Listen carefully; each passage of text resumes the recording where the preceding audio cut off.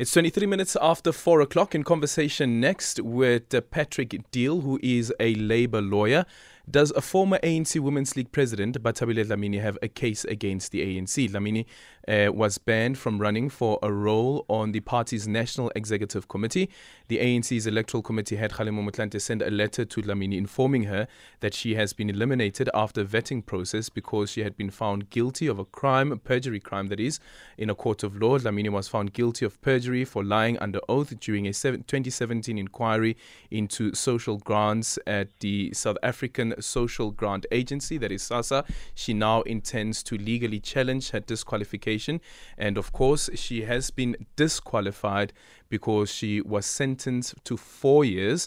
But that order that was handed down by the magistrate was a 4-year sentence with an option of a fine, which was 200,000 rand, and she opted for the fine, which is 200,000 rand. Now, try to make sense of all of this, the rules of the ANC, of the Electoral Committee. There's also the constitution of the ANC. Does Bathabile Dlamini have a case? Patrick, good afternoon, and thank you so much for making time for us. Good afternoon, Aldrin. Thanks for having me. Do you think Bathabile Dlamini has a case here? No, I don't.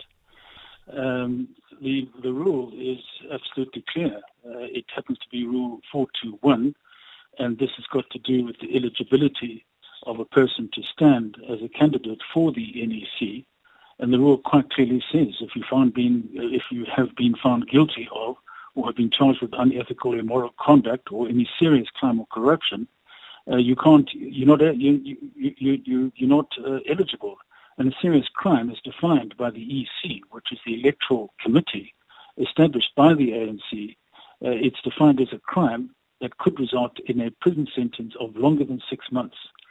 And the charge has been charged in a court of law. So she's been convicted of a charge of fraud, of perjury, for which she was, the sentence was 4 years or 200,000 rand. So it can't be clearer than that, Aldrin, that she doesn't qualify in terms of that rule. Yeah, and I see that some people are arguing that that judgment that was handed down was a judgment with an option of a fine, but this rule doesn't even speak about an option of a fine.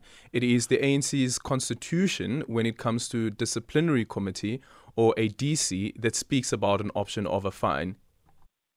That's exactly correct. The DC talks about if there's no option, but in this rule, it's a far firmer and a much more tighter set of rules than and for different circumstances. This is for election to the NEC, rather than acts of misconduct committed by members as members of the ANC. And you may recall, Aldrin, that this set of rules is a pretty new set of rules, was formulated as a consequence from the step-aside rule, which the ANC put into place in 2017 at the 2017 conference. And so this is a new set of rules and a new institution, a National Electoral Committee, which has been set up as a sub-body of the ANC to vet people in advance of the the cycle of electoral commissions that are happening, and next week that is when it starts. And so this is a new set of rules specifically aimed at vetting and making sure that candidates are appropriately qualified, have no records which will damage the reputation of the ANC. So it's an effort to clean up the membership of the NEC members of the ANC. And it does not refer to an option of a fine. It is a fine. So it's a tighter rule, and it's absolutely clear that is what it is. And there's no way of second guessing it or arguing it differently. It's absolutely clear, and it was adopted by the NEC as well. So which it is part of a rule, which is part of it, and members are required to comply with NEC resolutions, of which this is a product. In the letter that was sent to the Electoral Committee, the lawyers don't indicate on which grounds they'll be challenging the decision that has been taken by the Electoral Committee, but just saying that the client refutes the contents of your letter. can they argue that the rule is inconsistent, even though it's adopted by the ANC NEC, that it is inconsistent with the constitution of the party? They could argue that, but I don't think it would be successful because the NEC resolution has been gone through due process and it hasn't been challenged up until now. The resolution stands. So one would have to attack the constitutionality of the set of rules which the NEC has passed, and that would be a monumental undertaking and unlikely to succeed, because you can't cherry pick one or other of these bits of the rules because it doesn't suit you.